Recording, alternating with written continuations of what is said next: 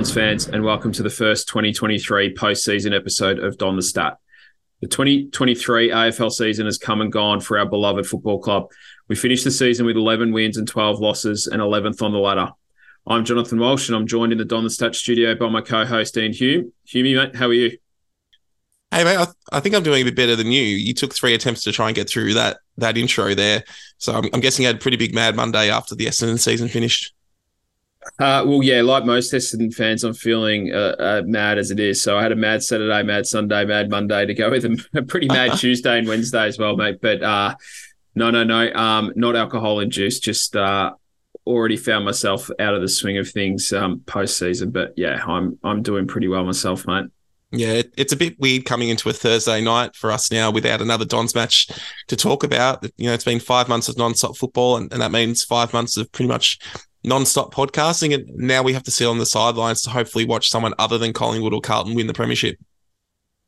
Yeah, well, at least we've got 6 choices to choose from without those. I'm not going to align myself to anyone in particular, but anyone but those two, right? Yeah, I think they're the worst 2 possibilities there.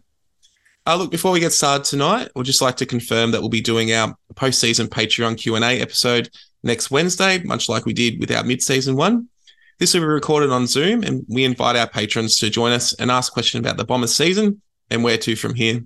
The link will be available to all patrons, so if you want to take part, you can actually sign up for a 7-day free trial on our Patreon, so you can get access to that. The link to our Patreon is in the description of this episode. And I would also like to say thanks to everyone who came along for drinks prior to the Collingwood game. It was certainly my highlight of the night. It all sort of went downhill after we left Founders, but there you go. So shout out to James, Jamie, Taz, Maria, Patrick, Luke, Andrew, Craig, Robert, and Robert's mum for coming along. Yeah, it was good fun. Definitely the highlight of the night. And I think a few minutes into the first quarter, I was wishing I had just stayed in the bar, I think. Yeah, I think most of us were messaging each other about that if we could head back. But anyway, well, look, that sort of brings us to what we want to talk about first. And let's get the match review out of the way. We're not going to spend a whole lot of time analysing this, but I know the scoreboard doesn't really suggest it. I mean, it does in terms of actual score, but I do think it was somewhat of an improvement on the previous week. We're playing a much better side in the Pies than the Giants, although the Giants have come into some good form. So I think that also needs to be taken into consideration as well. But still really showed why the Bombers are so far off being able to challenge the best sides consistently enough to be a flag chance, and that's where we're really trying to head towards. So I guess comparing the Pies games to the Giants game, we actually got our hands on the ball against the Pies as opposed to the Giants match. So disposals were even. We were down 6 in the clearances, but that compared to down 13 against the Giants. Down 14 in contested possession as opposed to being down 41 against the Giants. We took 15 more marks than Collingwood did as opposed to being down by 48. The marks inside 50 were even, so the Giants having 12 more.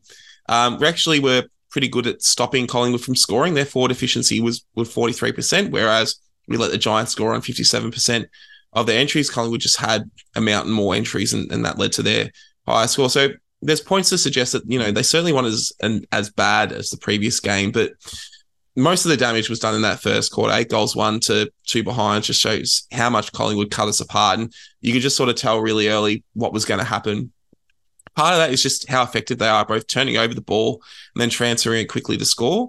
But also part of that's just down to how dysfunctional our forward line has become. It's really difficult to see players moving and creating options. There were times early on when Wiedemann was leading and taking marks in the wing that we got a fair idea about what good movement could look like, but then once he took that mark, there was little for him to kick to. And, you know, there's obviously more of a response this week after a first quarter belting than we saw against the Giants. And, you know, after the first quarter, Essendon had more scoring shots than the Pies. So definitely more of a response that time. But how much of that is due to Essendon improving and how much is that the Pies taking the foot off the gas is up for debate. Yeah, good summary, mate. I thought this was a 10-goal loss on paper with the players that we had out. With Draper, Caldwell, Shield, Ridley, Wright, Stringer are all locks in our best team if they're fit, and then Jones, Guelphy, and Kelly are sort of on the cusp, or they're either in the team or they're their first guys getting called up when we've got a couple of injuries and they were out too. So it's a lot out, and amongst that were first, third, fifth, seventh, and ninth in last year's best and fairest, and Draper and Ridley in particular, and to a lesser extent Wright and Stringer are really key structural pieces to our side, and we just don't have a list that is capable of covering for that level of quality player being out just at this stage, given just how young we are.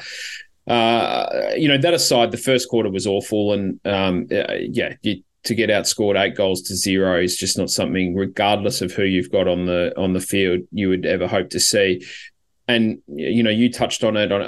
I agree that it can be said that Collingwood put the cue in the rack at quarter time, and I think they probably did, but at least we didn't. And I think when you're trying to take something out of a game that you're getting well beaten in, to at least not completely roll over and lay down, I think was at least something 14 scoring shots to 12 in our favour after quarter time.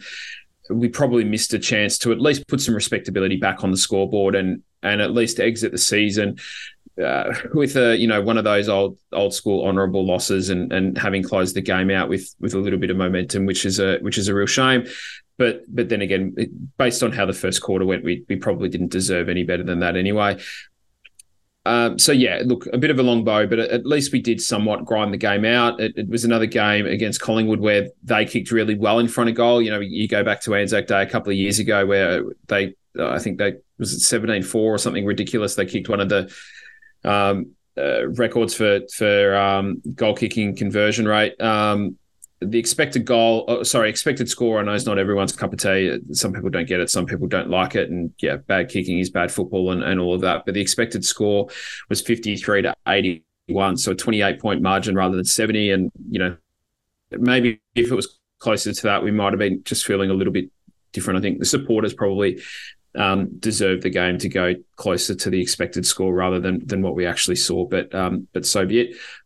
I don't think we saw the level of attention to opposition planning that we saw early in the season. Setterfield came back into the midfield mix, but didn't really seem to have a defined role or be defensive on anyone. We saw De Goey just run through the midfield multiple times, and he had a matchup that he was always going to get the better of. There were a few highlights. Martin and Durham, I thought, closed out the season with really good games. I think Durham's last month was really good. I think he went missing for a little while there, as young players tend to do. Sada's got the experience to play his first game on the MCG in front of a big crowd and against a really good opponent. Let's not forget Collingwood finished the season on top of the ladder. So, we were playing the best team thus far in 2023. I thought Cox looked really good once he moved down back and showed some good signs back there. And I thought we saw some signs of the value Wiedemann can offer when he's playing well. We know he's got problems with maintaining a level of consistency, but I think we also got another reminder of what he is capable of. So there's some individual signs there. Team performance, wasn't one that we can be particularly happy about, but at least there were a couple of things that we got out of the game. There was one thing that really grabbed your attention, mate, and that was Brad Scott's post-match press conference. Yeah, he caused a little bit of a stir. I know there's been some questioning of his messaging in the media, but I think he's been consistent all year, whether he's been speaking after a win or a loss. He's spoken often about that there's a lot of work to do and the team's coming from a long way back. And yes, some people have argued that gives the players an out, and that may be an explanation for why there's the drop-off. But I think he's just being realistic about where the list is, and that messaging is not only going out to fans but also to players just about how much work there is to go. And look, I'm pretty happy with that. I think I've said multiple times on this show that we need someone to take a long-term approach and not look for quick fixes. And unless we get things right over a long-term basis, we're not going to be a long-term successful side. And I think that's what we all want to be. But probably the biggest new message to come out of that press conference was that, in the coach's thoughts, it's not necessarily the fitness of the players that's leading to fade outs. It's the lack of living an AFL lifestyle. So I guess that's probably been the message that's been talked about the most coming out of that press conference. What do you take away from that? Yeah, I guess it would be pure speculation to take too much out of it, wouldn't it? That's not something that you and I really like to buy into all that much. But my assumption there is that there's a bit of a message to the playing group about the level of work they're going to need to do when they're away from the club, particularly now going into an off season and sending a message that they're going to need to come back really fit and ready to go to work really, really hard. I think it's a bit of a message on, perhaps an indication that players aren't doing as much as they can to best prepare themselves for preseason or for games or recovery from games, their diet, all of those kind of things. I remember hearing Gary Ablett Jr. talk years ago, I think after he won his first Brownlow, about his approach to his diet and how he would weigh out every piece of food that he ate. His entire food intake was completely tailored to different training loads and different match loads and recovery and all of those kind of things. He became really, really obsessive, with it, down to, the gram of what he was putting in his body. The reality is that game day is only 3 hours and players are typically only at the club for about 20 hours or so a week. So most of what they're doing to prepare themselves for a game of football is done away from the club. So I suspect that that's just, Brad Scott's way of putting everybody on notice to let them know that, there's a lot more that needs to go into this to get the best out of themselves. Yeah. And, it's not the be all and end all, but I did notice that in one of the interviews that Langford did, there does seem like there's going to be a group of players that are going away to Arizona for some high altitude training, which, teams have done in the past. And I know Essendon's gone and done in the past as well. Whether it's overall successful is up in the air, no pun intended, but it does send the message that, they are trying to take it seriously and are trying to get the most out of it that they can, out of their abilities that they can by doing as much prep as they can. Yeah, and I guess having someone like Kyle Langford doing that as he might not have an official leadership title, but he's no doubt a leader of the playing group to go away and do that. Hopefully that drags, a group of guys who are on the precipice of taking their careers to the next level along with them.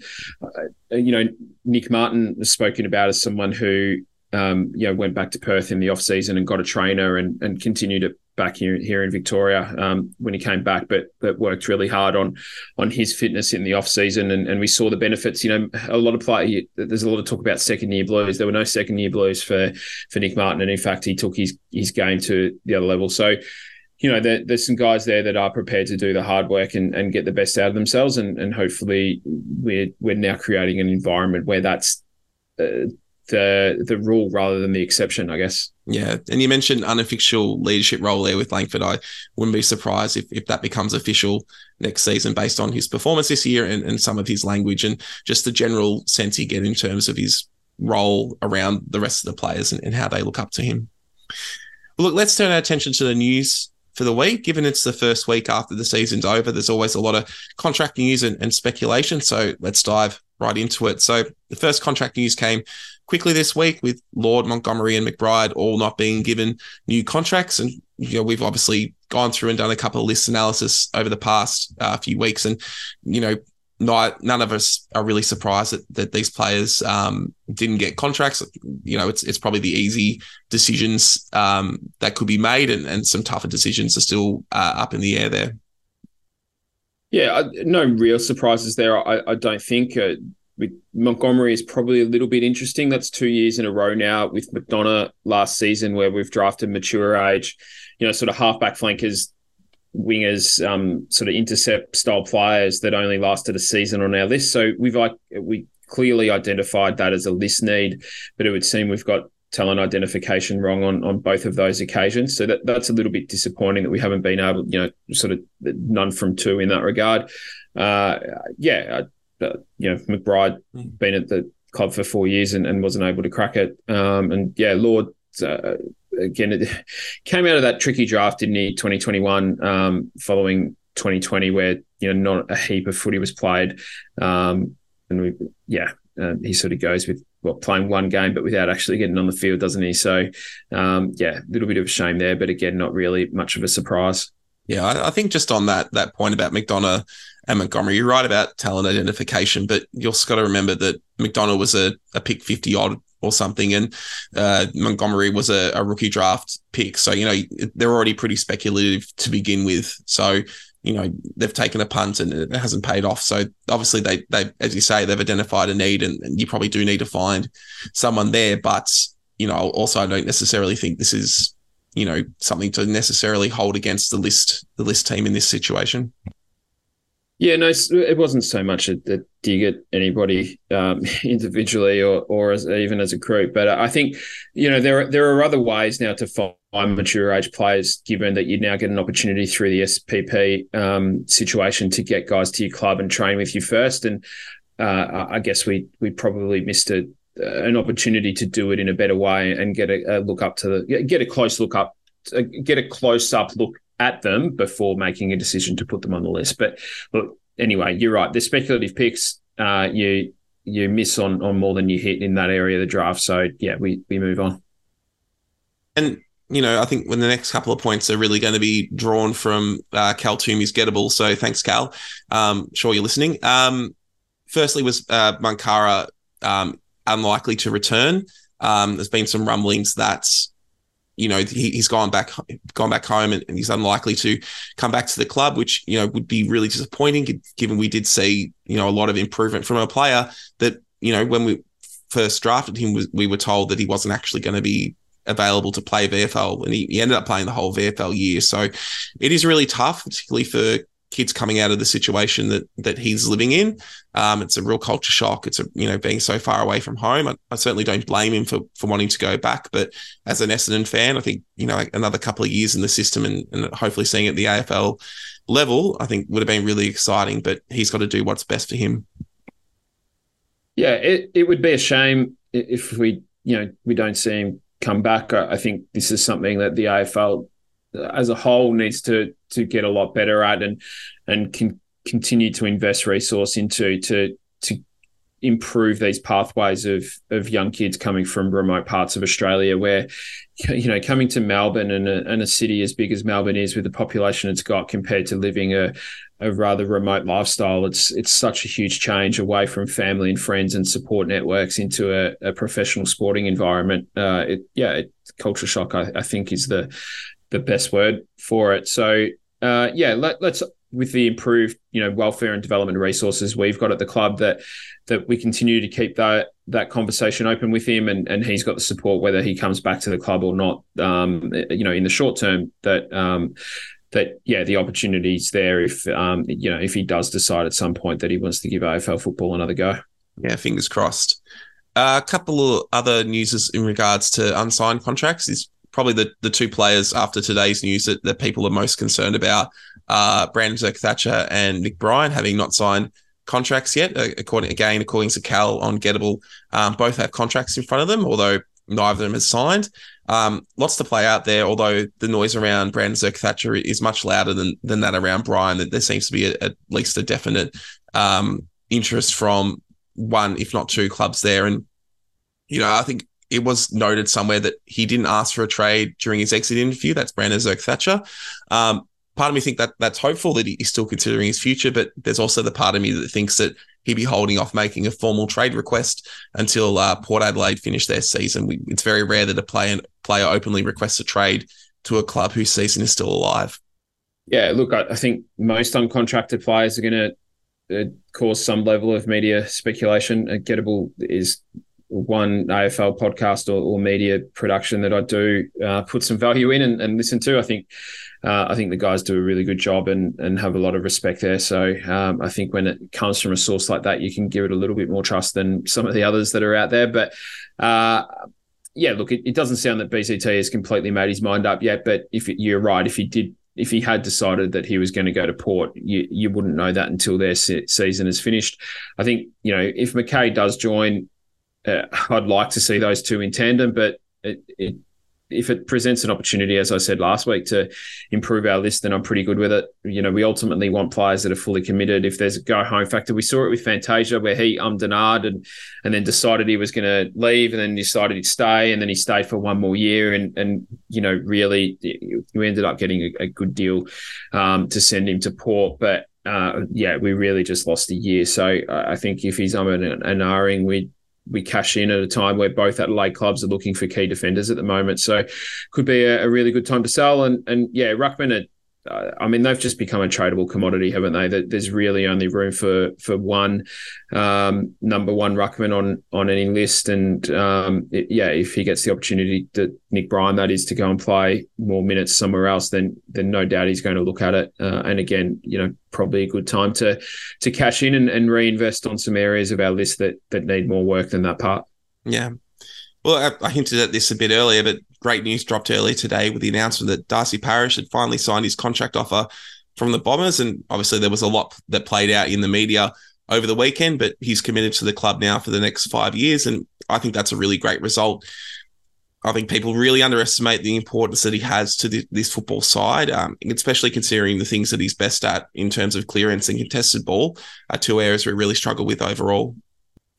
Yeah, look, it dragged on longer than any of us would have liked. It might have been nice if it was done a few weeks ago and given us some good news, prior to the last two games. But the club held its nerve and clearly was pretty keen on a 5-year deal. And sounds like, again, through media speculation, even his manager, Scott Lucas, talking on Trade Radio or SEN or whatever it was last week, that they were keen for 6 years. So it sounds like, we probably met in the middle on cash, I would imagine, and we've held firm on, or the club's held firm on tenure. I think 5 years is a good deal for both player and club.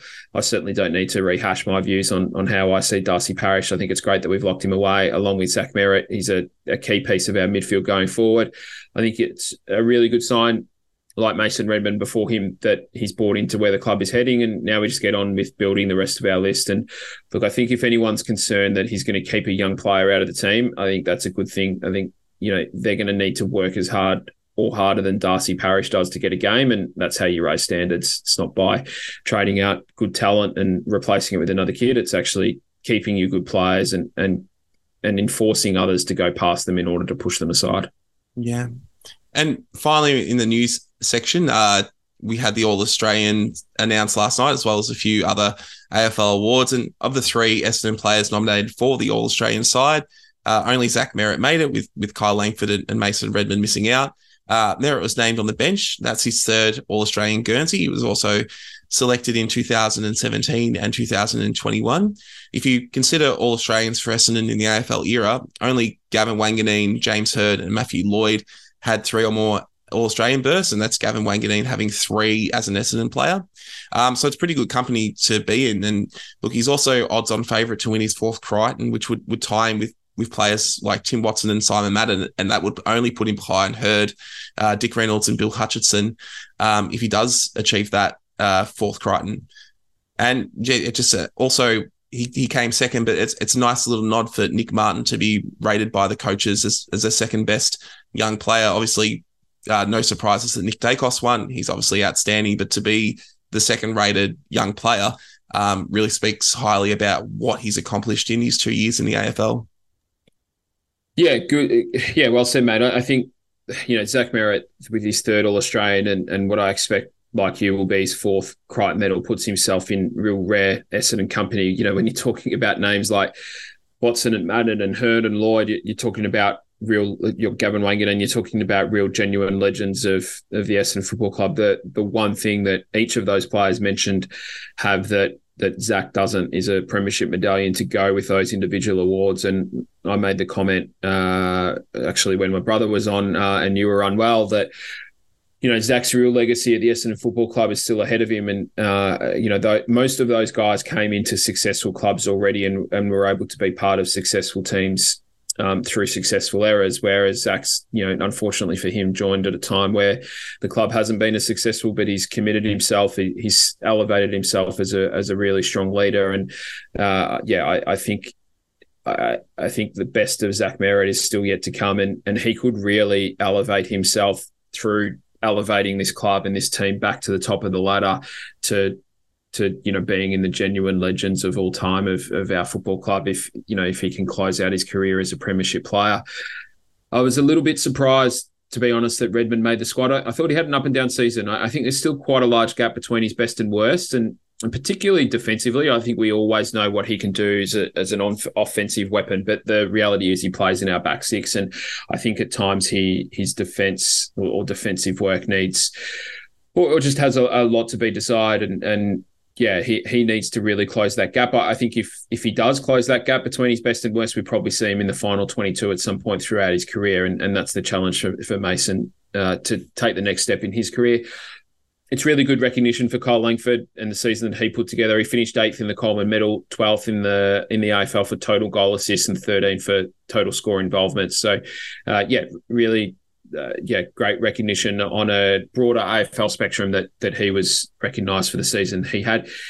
The other interesting bit on Kyle Langford, mate, he played every game for the season. That's the first time he's been able to achieve that in his career. So for him to get a full season out of his body, I think is, hopefully gives him confidence to take his game even further. And then, you're spot on regarding Nick Martin. It's, Nick Daicos has probably had one of the greatest second year seasons of any young player in the competition, certainly in my time watching it. So, I think for Nick Martin to come second to him and get that accolade from the coaches, I think is a tremendous effort given regardless of the pathway that he's come to, but even more so given the pathway he's had to come through to get onto an AFL list.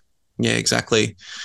Well, look, let's turn our attention to sort of reflecting on the season as a whole. And, this isn't going to be our most developed thoughts. This is sort of our initial thoughts, and we'll do a bit more of a deeper dive in the next coming weeks. But I guess just overall, examining the season, looking back at the season as a whole, where are your feelings at currently?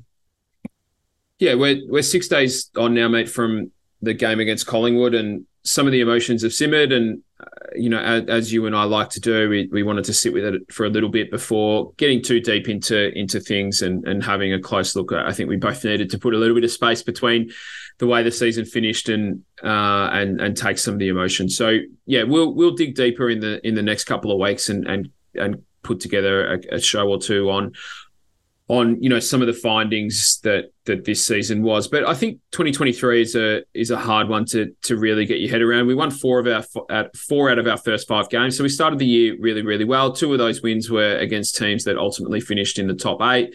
And then we had that loss to St Kilda in there who went on and finished 6th, I think, on the ladder. So we had some easier runs in that early part of the draw. Getting Hawthorn in round 1 certainly helped, but we had some tricky games in there as well, and we were able to win some games. We then lost our next 4, but in that there were 3 games against top 4 sides and a game against the reigning premier, and 2 really close losses in that 4 as well. So we sort of got through the first 9 games with a real consistency about our performances. We won 4 of those, had some close losses, got touched up by the Cats, but really it was a pretty solid start to the season. We then broke the Richmond Hoodoo, a team that we hadn't beaten in what felt like forever. And, it was almost forever. And then went on to win 4 in a row, which culminated with that win against Carlton to go into the bye 8-5. So, given where we'd come from the year before to get to the bye 8-5, that was already one more win than we had in the previous season. I think we had every reason for real optimism. We had a lackluster performance against Freo post-bye, that post-bye curse, which, I don't give a lot of credence to, but it was a bit of a pattern across this season, and then had another close loss to Port Adelaide and then a good win against Adelaide. So, we sort of went through a reasonable, consistent level for, up until the bye, where we didn't really, a bad quarter on Anzac Day, bad start to the game against Geelong. We're ahead of Brisbane at halftime before falling away, but we'd been, one of the more consistent sides in the competition. Put in a shocker against Fremantle and then bounce back against, Port Adelaide. I think we were on an 8 or 9 game winning streak at the time. All but won that game. We were ahead when the final siren blew, and then went on to beat the Crows to get 5th on the ladder. Those 2 wins against Adelaide that game against Port and the win against Adelaide were important because, every Essendon supporter was wondering, okay, we've lost to Fremantle now. Are we just back to where we were, or had things changed? And the indications were after those 2 games against the Adelaide sides were that things had changed.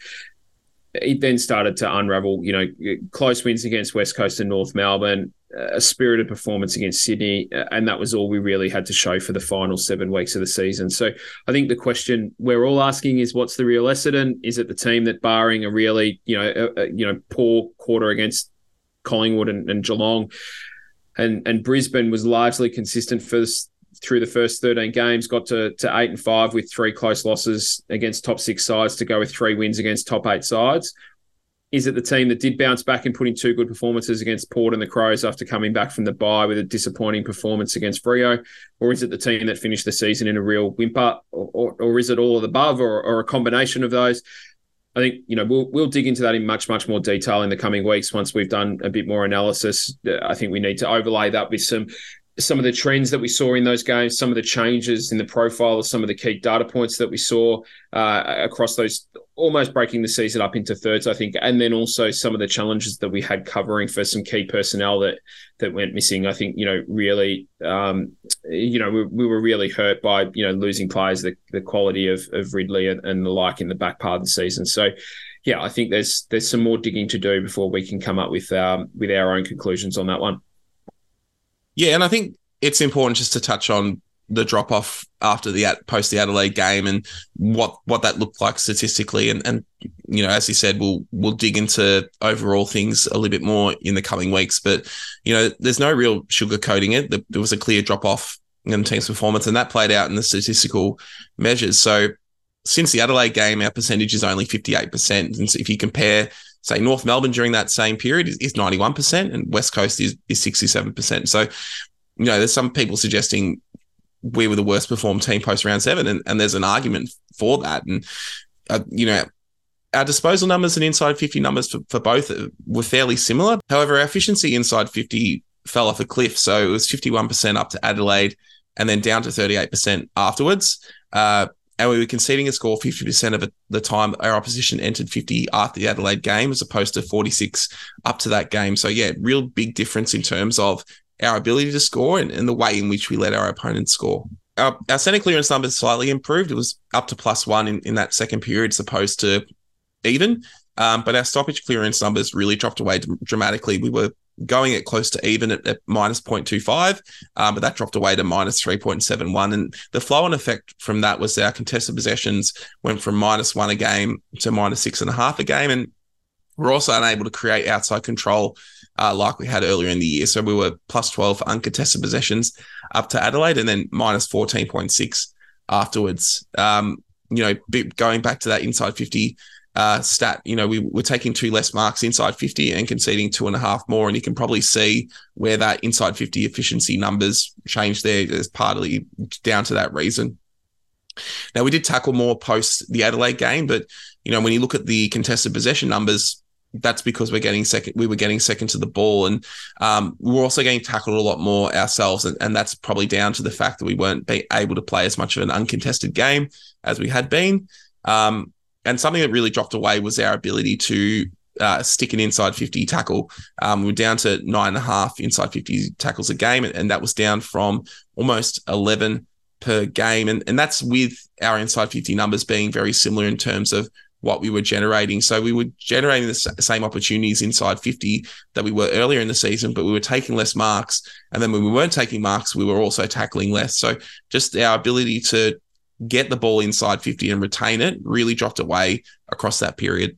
Yeah, I think what was alarming in the last 7 games is just purely the scoreboard damage. I think a lot dropped away. The quality of our entries when we went inside 50 weren't anywhere near as clean as they were early in the year. There wasn't the space to operate in, and that was a lot due to, I think, at least, slower ball movement, and we weren't able to get the ball in the corridor as often as we used to be, or as often as we were early in the season. And then, the flip side, when the opposition got the ball inside 50 was that they were operating in a much more open forward line than they were early in the year. You touched on it. Up until round 17, when we played the Crows, we averaged 51 inside 50s a game. That dropped to 48.7 over the last 7 games. So not a huge decline, but our scoring dried up. We scored 28.8 points less per game from virtually the same number of inside 50s, or, less than 3 per game less. So, those two things aren't naturally aligned. We then reduced opposition inside 50s from 56.2 per game to 54.9. And again, only a slight difference, but we conceded nearly 21 points a game more than we did up to round 17. So it's a 3.7 inside 50 differential swing in our favour, which, should be a good thing. That would normally be a sign that you're, it is a sign you're getting the ball inside 50 more often and restricting the opposition and winning more football through the midfield. But it's nearly a 50-point per game differential swing against us. So, our back line just crumbled. Our forward line wasn't operating efficiently, and it all just sort of fell apart. But here's my theory, mate, and I've been putting together some data, and I'm going to spend a fair bit more time of this on the coming days to finalise it, and we'll do another sort of deeper review or post-season analysis show. But I don't think the game plan changed all that much from the start of the season. I think Brad Scott was happy, and I'm talking from 2022 to the first sort of block of, 10 or 11 games this year. I think Brad Scott was happy to sit back and assess the playing group. I think he definitely simplified things, and we heard that in the media and interviews from players. I think there was a much bigger emphasis on the defensive setup and structure behind the ball. I think there was a lot more cohesion in how the back six set up and how they structured up the ground.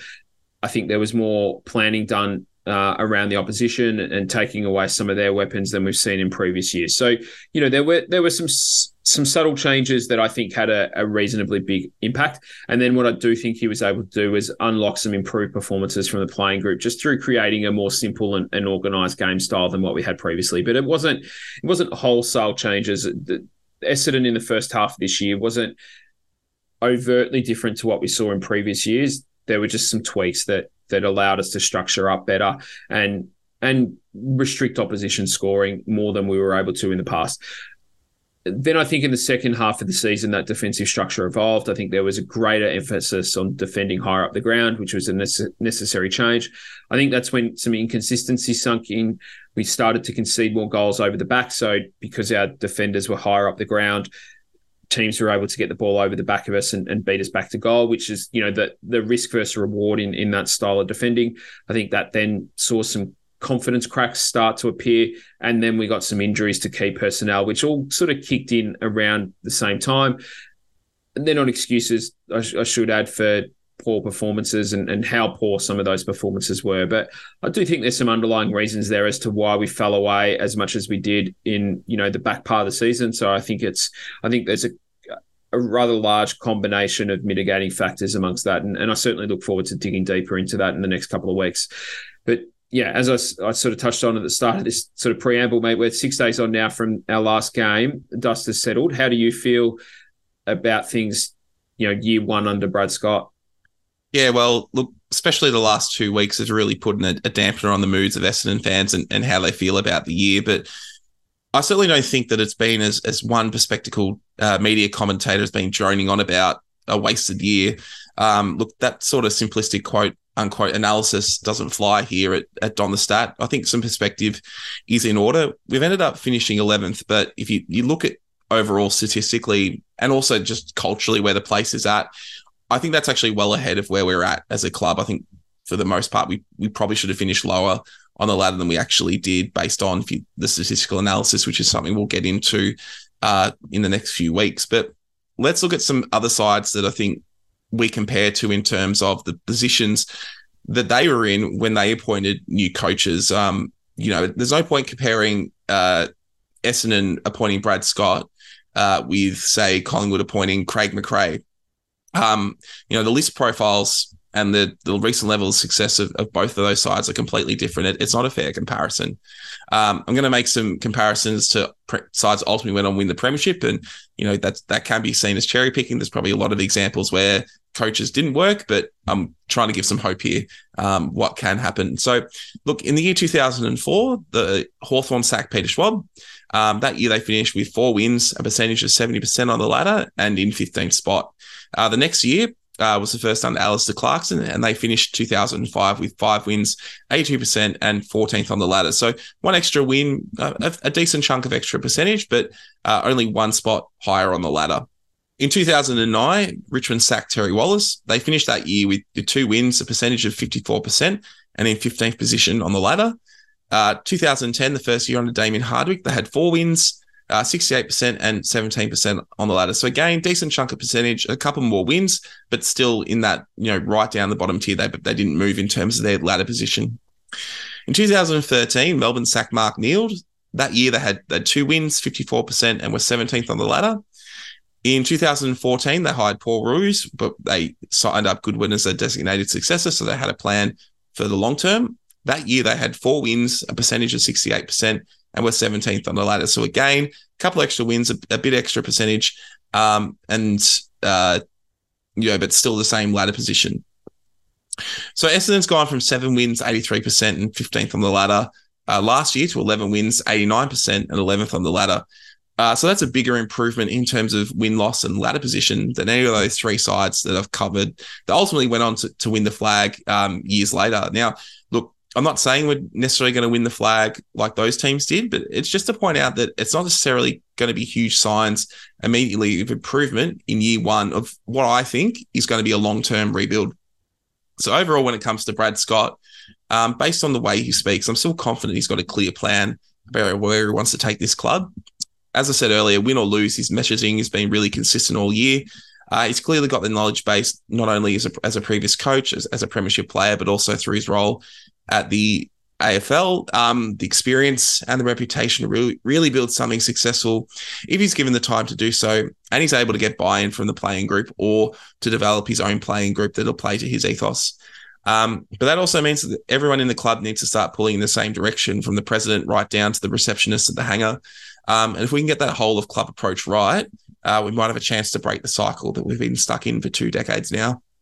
Yeah, you touched on an interesting point with that whole of club, and the 3 clubs you mentioned, Hawthorn, Richmond and Melbourne, there's some real consistencies there with not just coach changes, but also whole of club changes, leadership changes with, presidents, CEOs, or both. Certainly Melbourne wasn't just a coach change. They completely gutted their senior leadership and pretty much started again and rebuilt their playing list as part of that as well. So, yeah, and I think if you look back this time a year ago, we had a board spill. We didn't have a coach at all. The CEO was on his way out the door. The club was in a real state of flux. And a year on from that, we have a coach and a president who are on record in the last week as saying that they're committed to making the changes that we need to make to get, or they need to make to get Essendon back to being a successful football club. No more sugar hits was a term that was used by our president, Dave Barham, time to do it properly. And I think that puts us in a much stronger position than we were 12 months ago, just to have a strong and stable and unified leadership at the helm of the club. It means that, whilst that might not transcend into wins and losses, or finals in the short term, that we are setting ourselves up for long-term success. And, I think, and I've said this before, 2023 was always about Brad Scott and Craig Vozzo learning about what they did and didn't have at their disposal on and off the field. And I reckon that they've learned that through what we've seen this year, that they've learned what we've got when things go well, and they've learned what we don't have when things go poorly. So, in many ways, the bipolar nature of the way this season played out, I think has been a little bit of a blessing for our leaders, because it's given them a really good understanding of what we're capable of when we get things right, but also what we're missing in order to close the gap between our best and our worst. Yeah, absolutely. And, just because the year ended poorly doesn't mean we can't take positives from the year. When it's not going to be an exhaustive list here, but some of the things that stood out to me was the increased investment in player development. I think is really crucial. It's not necessarily something we're going to see the fruits of for a couple of years, but more emphasis on development after being undervalued for quite a while can only be a good thing. And one consistent complaints that fans have had is our inability to turn obviously talented players into good, consistent performances on the park. And look, this isn't investing in player development isn't the only answer to that, but it is a big part of the solution. So the fact that they've focused on that, and hopefully they can get the right people into those roles that can make a difference and get, that extra 5-10% consistent performance out of players, we'll see the results of that in the years to come. And speaking of that, the players that are going to benefit most from that development are our young players. And look, if you look at our under-23s, Martin and Perkins played every game. Durham played 22, Caldwell and Menzies 21, and Hobbs 18. So that's 6 young players more than a quarter of the side running out each week. It's basically played every game. And, you can touch on a lot of the other young players that did get AFL game time, but those were the main ones that were basically mainstays of our side that were quite young. So that's huge for their development, not only for themselves, but also how they connect with each other. Other than Menzies there, all of those players are midfield players, and you want those players to develop connections with each other so they know how the other players are going to run, how they're going to react in certain situations, what their strengths are, what their weaknesses are, so they can best support them in that. And, Perkins, Caldwell and Hobbs all attended more than 150 centre bounces for the year. So again, they're getting that game time in the most difficult situations where they can work on improvements. None of those players that I've talked about, those players under 23 are the finished product, but they're a lot closer because of the game experience they've got this year than they would have if, they were spending a lot of time in the VFL. Yeah, once again, mate, good summary. Got some games late in the year into Cox as well. Brian played, a handful of more games, and certainly more games than he played last year. We had a little bit of a look at Baldwin late in the year as well as a key defender. And then Sardis, of course, got a taste right at the end. I think there were some individual improvements. We spoke about Langford and Merritt earlier. I think Stringer brought into playing a more of a team role that we haven't seen before. I think he led us for inside 50 tackles, which, is a double-edged sword. I think it says a little bit about the lack of depth we've got in that area of the ground, despite the impact that Menzies had as essentially a first-year player. But there's some work to do there. But I think Stringer became a much more of a team first player than we've seen previously. I think McGrath improved as a deep defender. We moved him back into his best position. I think he's a really outstanding one-on-one defender and did some really good jobs on some really good small forwards. And then BZT, I think, improved his game as well. And early in the year, we were really lauding the development of him. I think, admittedly, both him and McGrath dropped away towards the end, as did most of our team. But I think, we didn't necessarily see the world's best game plan, or we didn't make the final. We didn't win a final, but and the season sort of petered out in a really disappointing fashion. But I think we walk away from the season knowing more about our list, and that's a real positive. I think we saw some really good individual performance out of some players, and as you touched on, we got some games into some really high caliber young players, and I think our depth of young talent is now becoming a little bit of a strength, and what we really need is one or two of them to really elevate their game to become stars of the competition. And look, whilst the last 7 weeks, had 4 really, really poor games among it, I think the other big positive for me, mate, was, for the most part, I really enjoyed going to the footy again, and more so than I have in a really long time. I think up until that Bulldogs game, but even then, we had a really good first quarter, and we were in that contest probably up until the point Jordan Ridley got injured, really. So, that game obviously came off the back of the big loss to the Cats at Cardinia Park. So, sort of up until that point, I watched Essendon every week with a level of confidence that we'd give a good account of ourselves. And I really haven't felt that way. Previous years, I've gone to most games thinking, what are we going to get today? Well, for sort of 17, 18 weeks of this season, I went to the footy thinking that, whether we'd win or lose, I was pretty confident that we're going to give a good account for ourselves. And I think that, more than anything, is where the big improvement has come from this year. Yeah.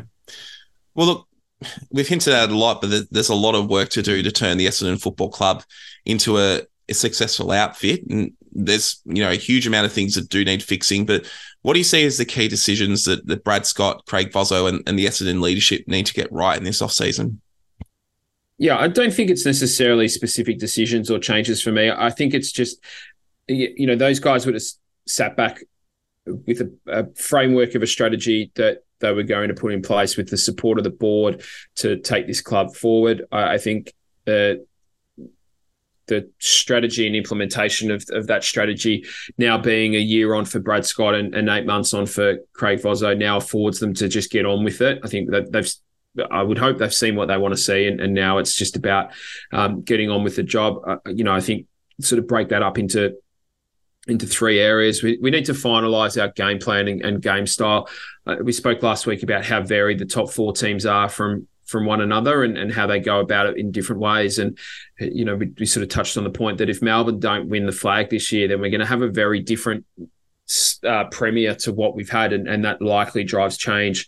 We need to probably bed that down a little bit. I suspect it already has, and this season was about learning who was and wasn't going to be able to fit into that. But I think that probably just needs to be tweaked and finalised, and then we need to get a 3 to 4 year list strategy in place that allows us to target specific players that we need to take us to final success, and the implementation of that ultimately starts, now we're in that trade sort of free agency period effectively, where we're starting to look at the initial pieces of our list strategy to fall into place.